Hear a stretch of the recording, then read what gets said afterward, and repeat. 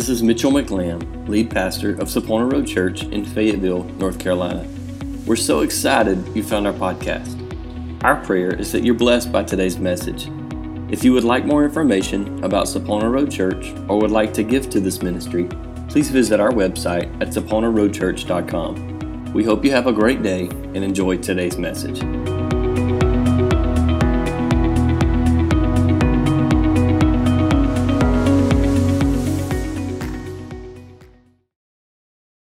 And so Paul asked the question, even in this day, hey, you going to just keep sinning so God can keep pouring out His grace? No. Because if we keep living in that life, if we keep walking in that, are we ever really fulfilling the fullness of who God created us to be? No. Is God's grace and His mercy beyond anything we could ever imagine? Sure. Is He going to forgive us as we walk through this life as imperfect people falling flat on our face? Sure. But our mindset cannot be a mindset that is set on the thought, I keep sinning, He keeps forgiving. It doesn't work that way. Will He? Sure. But are you missing out on life? Absolutely. So he said, of course not. Since we've died to sin, how can we continue to live in it? Or have you forgotten that when we were joined with Christ, Jesus in baptism, we joined Him in His death? For we died and were buried with Christ by baptism, and just as Christ raised from the dead by the glorious power of the Father, now we may also live new lives. Since we've been united with Him in His death, we will also be raised to new life as well. We know that our old sinful selves were crucified with Christ so that sin might lose its power in our lives. We're no longer slaves to sin, for when we died with Christ, we were set free from the power of sin. And since we died with Christ, we know we will also live with Him. We're sure of this because Christ was raised from the dead, and He will never die again. Death no longer has any power over Him. When He died once to break the power of sin, but now that He lives forever. He lives for the glory of God. So you also should consider yourself to be dead to the power of sin and alive through God, to God through Christ Jesus. He goes on, and I love the way he says this. He says, don't let sin control the way you live. Do not give in to sinful desires. Do not let any part of your body become an instrument of evil to serve sin. That's a powerful statement. And the translators of this New Living Translation did a fine job wording that. Do not allow any part of your body to become an instrument to do evil for sin. He said, instead, give yourself completely to God, for you were dead, but now you have new life. So use your whole body as an instrument to do what is right for the glory of God. Sin is no longer your master, for you no longer live under the requirements of the law. Instead, you live under the freedom of God's grace. Why do we practice water baptism? Well, it is simply an outward expression of commitment and obedience to what God has done inside of us. When a person accepts Christ, when a person accepts forgiveness, they realize they need salvation. They realize that they're a sinner, and God calls them to Himself, and He draws them to Himself, and that transformation takes place, and this old self then goes away, and God begins building this new creation. It's this intense transformation that takes place on the inside, right? And your outward fruit, the way you live, should be evidence of what has taken place, right? But we've watched throughout Scripture, even Jesus Himself went to John the Baptist, and I might get there in a moment, but even Jesus Himself got into the Jordan River and was baptized. It's an act, a public act saying, hey, I've been forgiven, my life is no longer the same, I've been changed, I've been transformed. This new creation, I love in that video, there was a baby. Did you notice the baby footsteps taking place whenever they come back out of the water? It's because something totally new has taken place. And so water baptism is the outward sign, the commitment that we believe takes place. It's something that we do to show that. But what's the purpose? We've got 3 different parts of the baptism. You've got the water, which would be the substance, the element. You have the minister as the agent, and you have the person who's been saved as the candidate. You with me? One day we're going to go deep into this, because in the exact same way this water baptism works, the baptism of the Holy Spirit's the same way. There's 3 parts. There's the candidate, there's the water that's the element, there's the agent. When a person is submersed, and we can get into the technical terms of submersion, when you look at the original language of Scripture, to baptize literally means to submerse. And it's important because when somebody literally goes under the water, they go under dry, they come back up wet, they've been changed, right? So there's an obvious difference in the way they look. There's an obvious distant difference because now they're no longer dry, they're wet. When these people get out of this tub in just a few minutes, they're going to walk through this church, and we're going to follow a water trail to the back because they're going to be wet.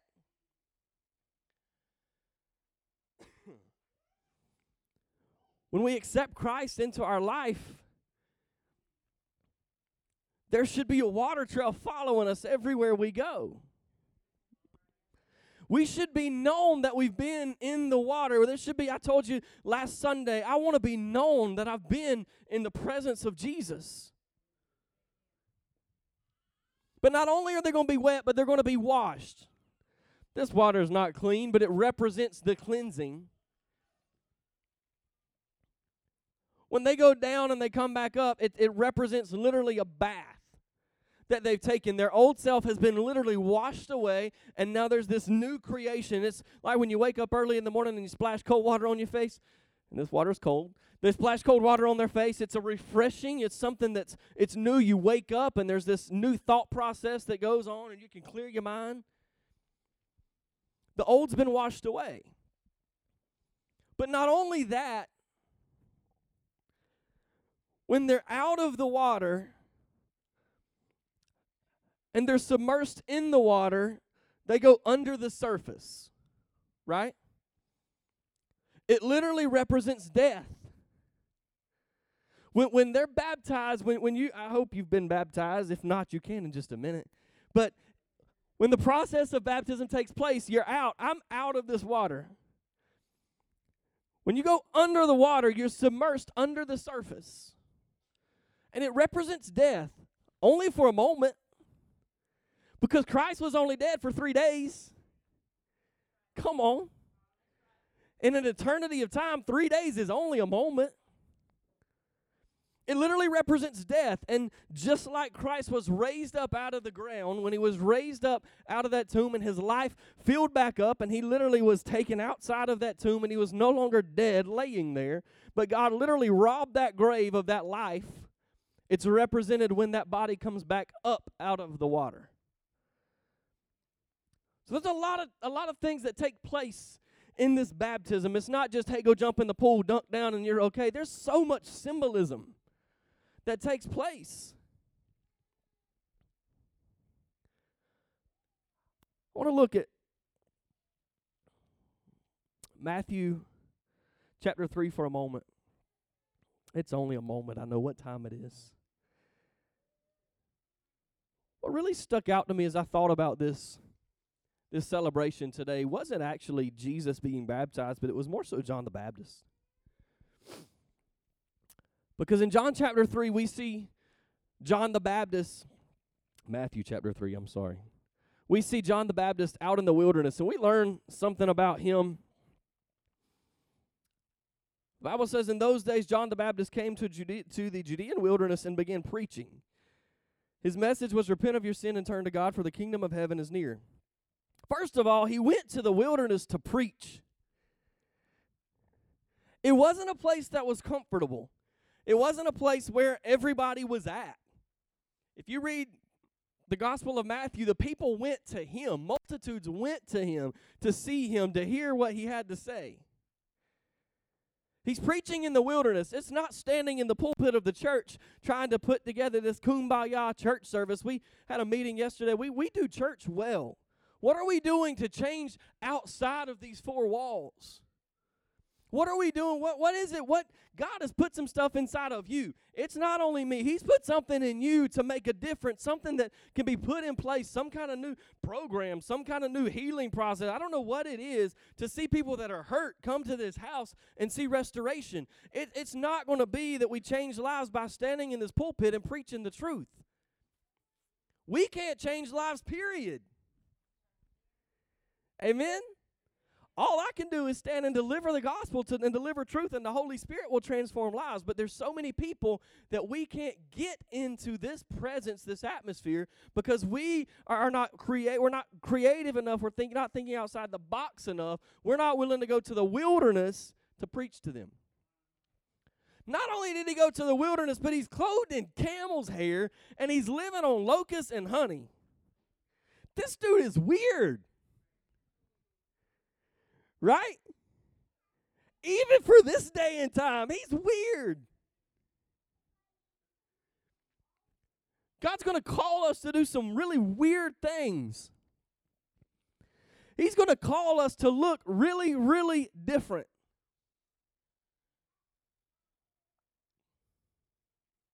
I'll just say this. I don't know exactly when it will be. If the Lord allows it, I would love to go to the Pride Fest downtown and set up a booth and love on people. Because that would be weird. Right? First of all, it's the wilderness, and we look nothing like, maybe we look the same. Our lifestyle doesn't look anything like the lifestyles that are celebrated. Right? John the Baptist was weird. Clothed in camel's hair, living on locusts and honey. But people were attracted to that. Verse 5 says, people from Jerusalem and all over Judea and all over the Jordan Valley went out to see and hear John. I think some of them went just like some of you come here because I'm crazy. You go to see just how crazy things really are. Some people were going because they wanted to see who in the world this crazy dude was preaching the gospel. But as they came, regardless of what attracted them, as they came, they repented of their sin and he baptized them. And in Luke it said, as all the people were getting baptized, Jesus himself was baptized too. We see humility from John. Before the humility, we see the Pharisees and the Sadducees coming up, and they're trying to, of course, point their fingers and correct and straighten everything out. And John's like, psh, get away from me, serpents. We got a job to do. Family, when people come against you and they don't like the way you talk, they don't like the way you think, they don't like the way you smile, we pray for anointed smiles around here on Sunday morning.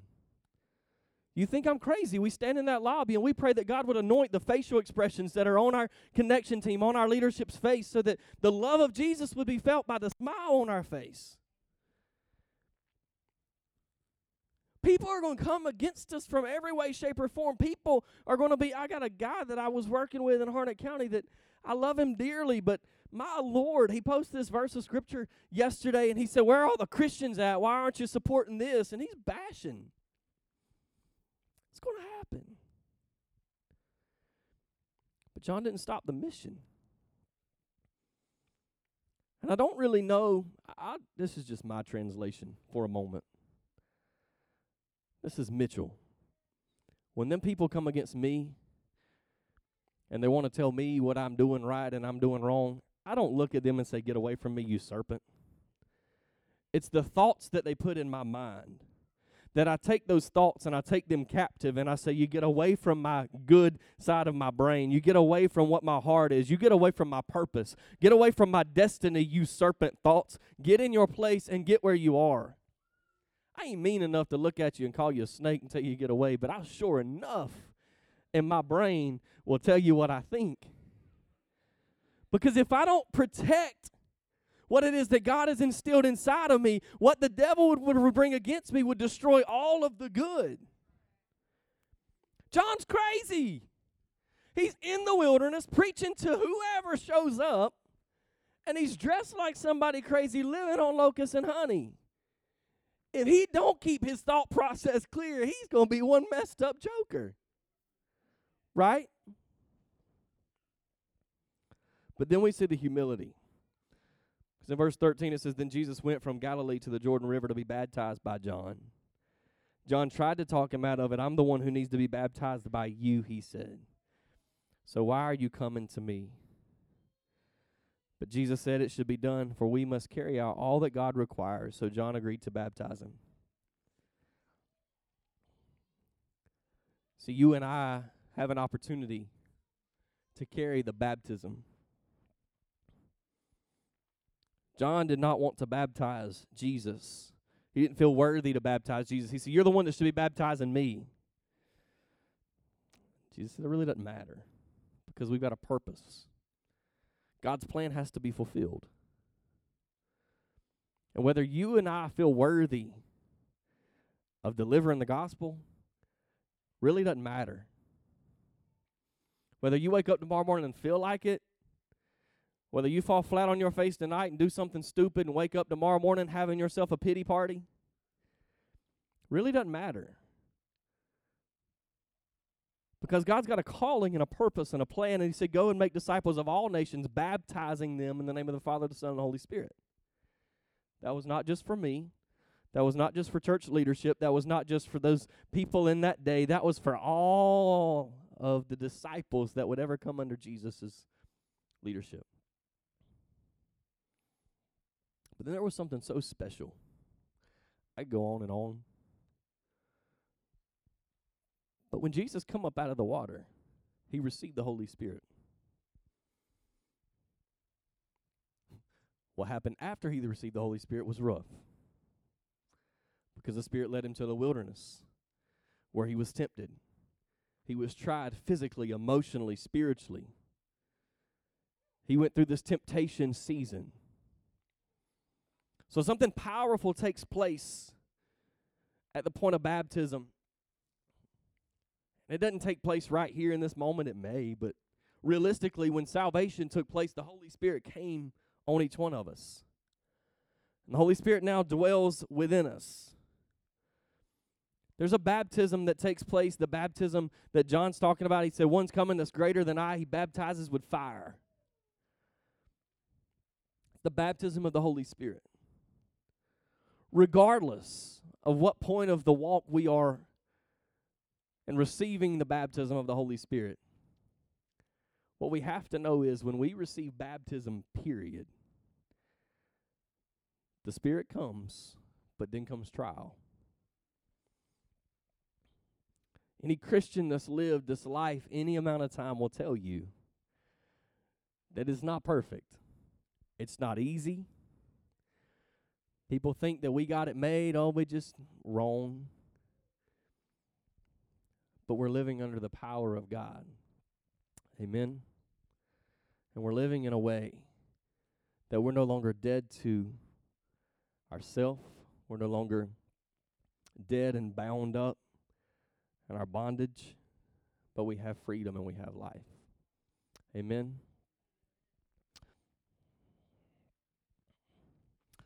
I don't know when, if you've ever been baptized in water. If not, for real, we'd be happy to do it for you today. If you ain't got to change of clothes, we'll find something. I think we got some church t-shirts around here we can put on you.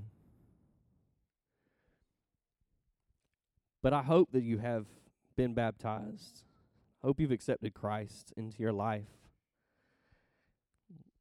My guess is, if I were to take a guess, for many of you it was a very, very long time ago. Right?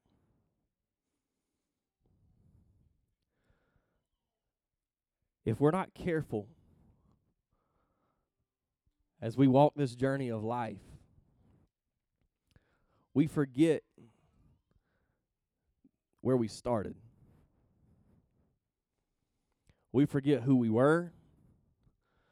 We forget the struggle of life. If you've ever been delivered from a bondage or an addiction, if you're not careful, you forget that addiction. And though this is just a galvanized tub full of water that we're about to dip some amazing people in, you forget the power that comes with baptism. And so many times we walk around in defeat, we walk around in destruction, we walk around with our head hung down. Why in the world is this going on? You want to throw a party that nobody else wants to go to for yourself to have some pity, but we walk around in defeat.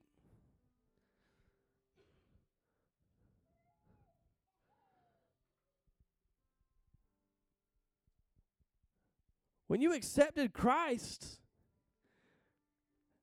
and you were dunked in that water, all of that should have been gone. A new creation should have formed. And the Bible tells me that it did, so I know that it did. So if we're not careful, we let whatever it is come back and start creeping its way back in, and we let it start tormenting our mind just enough. Just enough that we forget.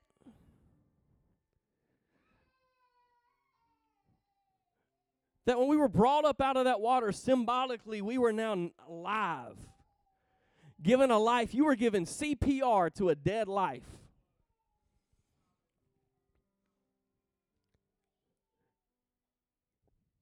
Your spiritual self was literally dying. And because Jesus carried your sin on the cross, we were thrown a lifeline. And when we went through that internal transformation and our life was completely rocked upside down, we don't have to live in that anymore. So I know maybe I'm not really talking to y'all. Maybe you're not getting baptized today. I hope either you've been baptized or the Lord's going to stir something in you for you to be baptized. Jesus was baptized. It's important. Can you go to heaven and not be baptized? Yeah, but why would you want to? Can you be baptized and go to hell? Yes, that would be horrible. But it's possible. You know how it's possible? It's possible because we forget. At some point in our life, we took a commitment, we made a step that they're willing to stand up here and make. You knew that it needed to take place, but somewhere between then and now, we forgot.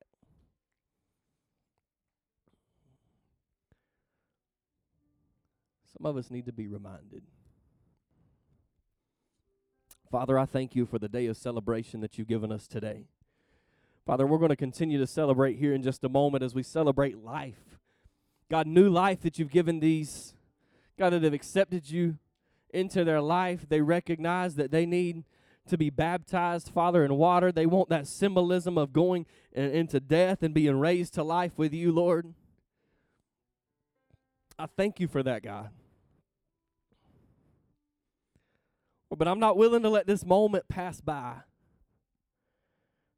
In this day of celebration without allowing somebody who has forgotten where it is you brought them from, exactly where it is that you called them out of, the place, the trouble, the destruction, the darkness that you brought them from. I'm not going to pass this moment by, God, without allowing them to remember.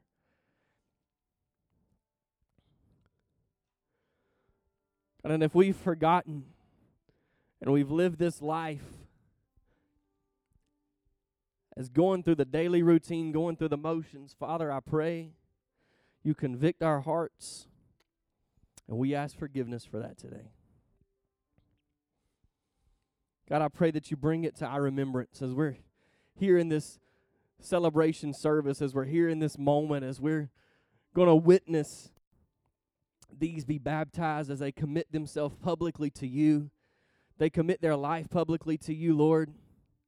I pray that as we, the spectators, as we, the worshipers, stand back and watch, God, we be reminded of the death that our life was and the new creation that you've made us. God, there's some thoughts that need to be taken captive. There's some people that are coming against us. There's some thoughts and situations, Lord, that are tearing us down, and they need to be taken captive in our mind, God, and we need to realize that we have the power through who you are. I thank you, Lord, for the reminding today. In Jesus' name, amen.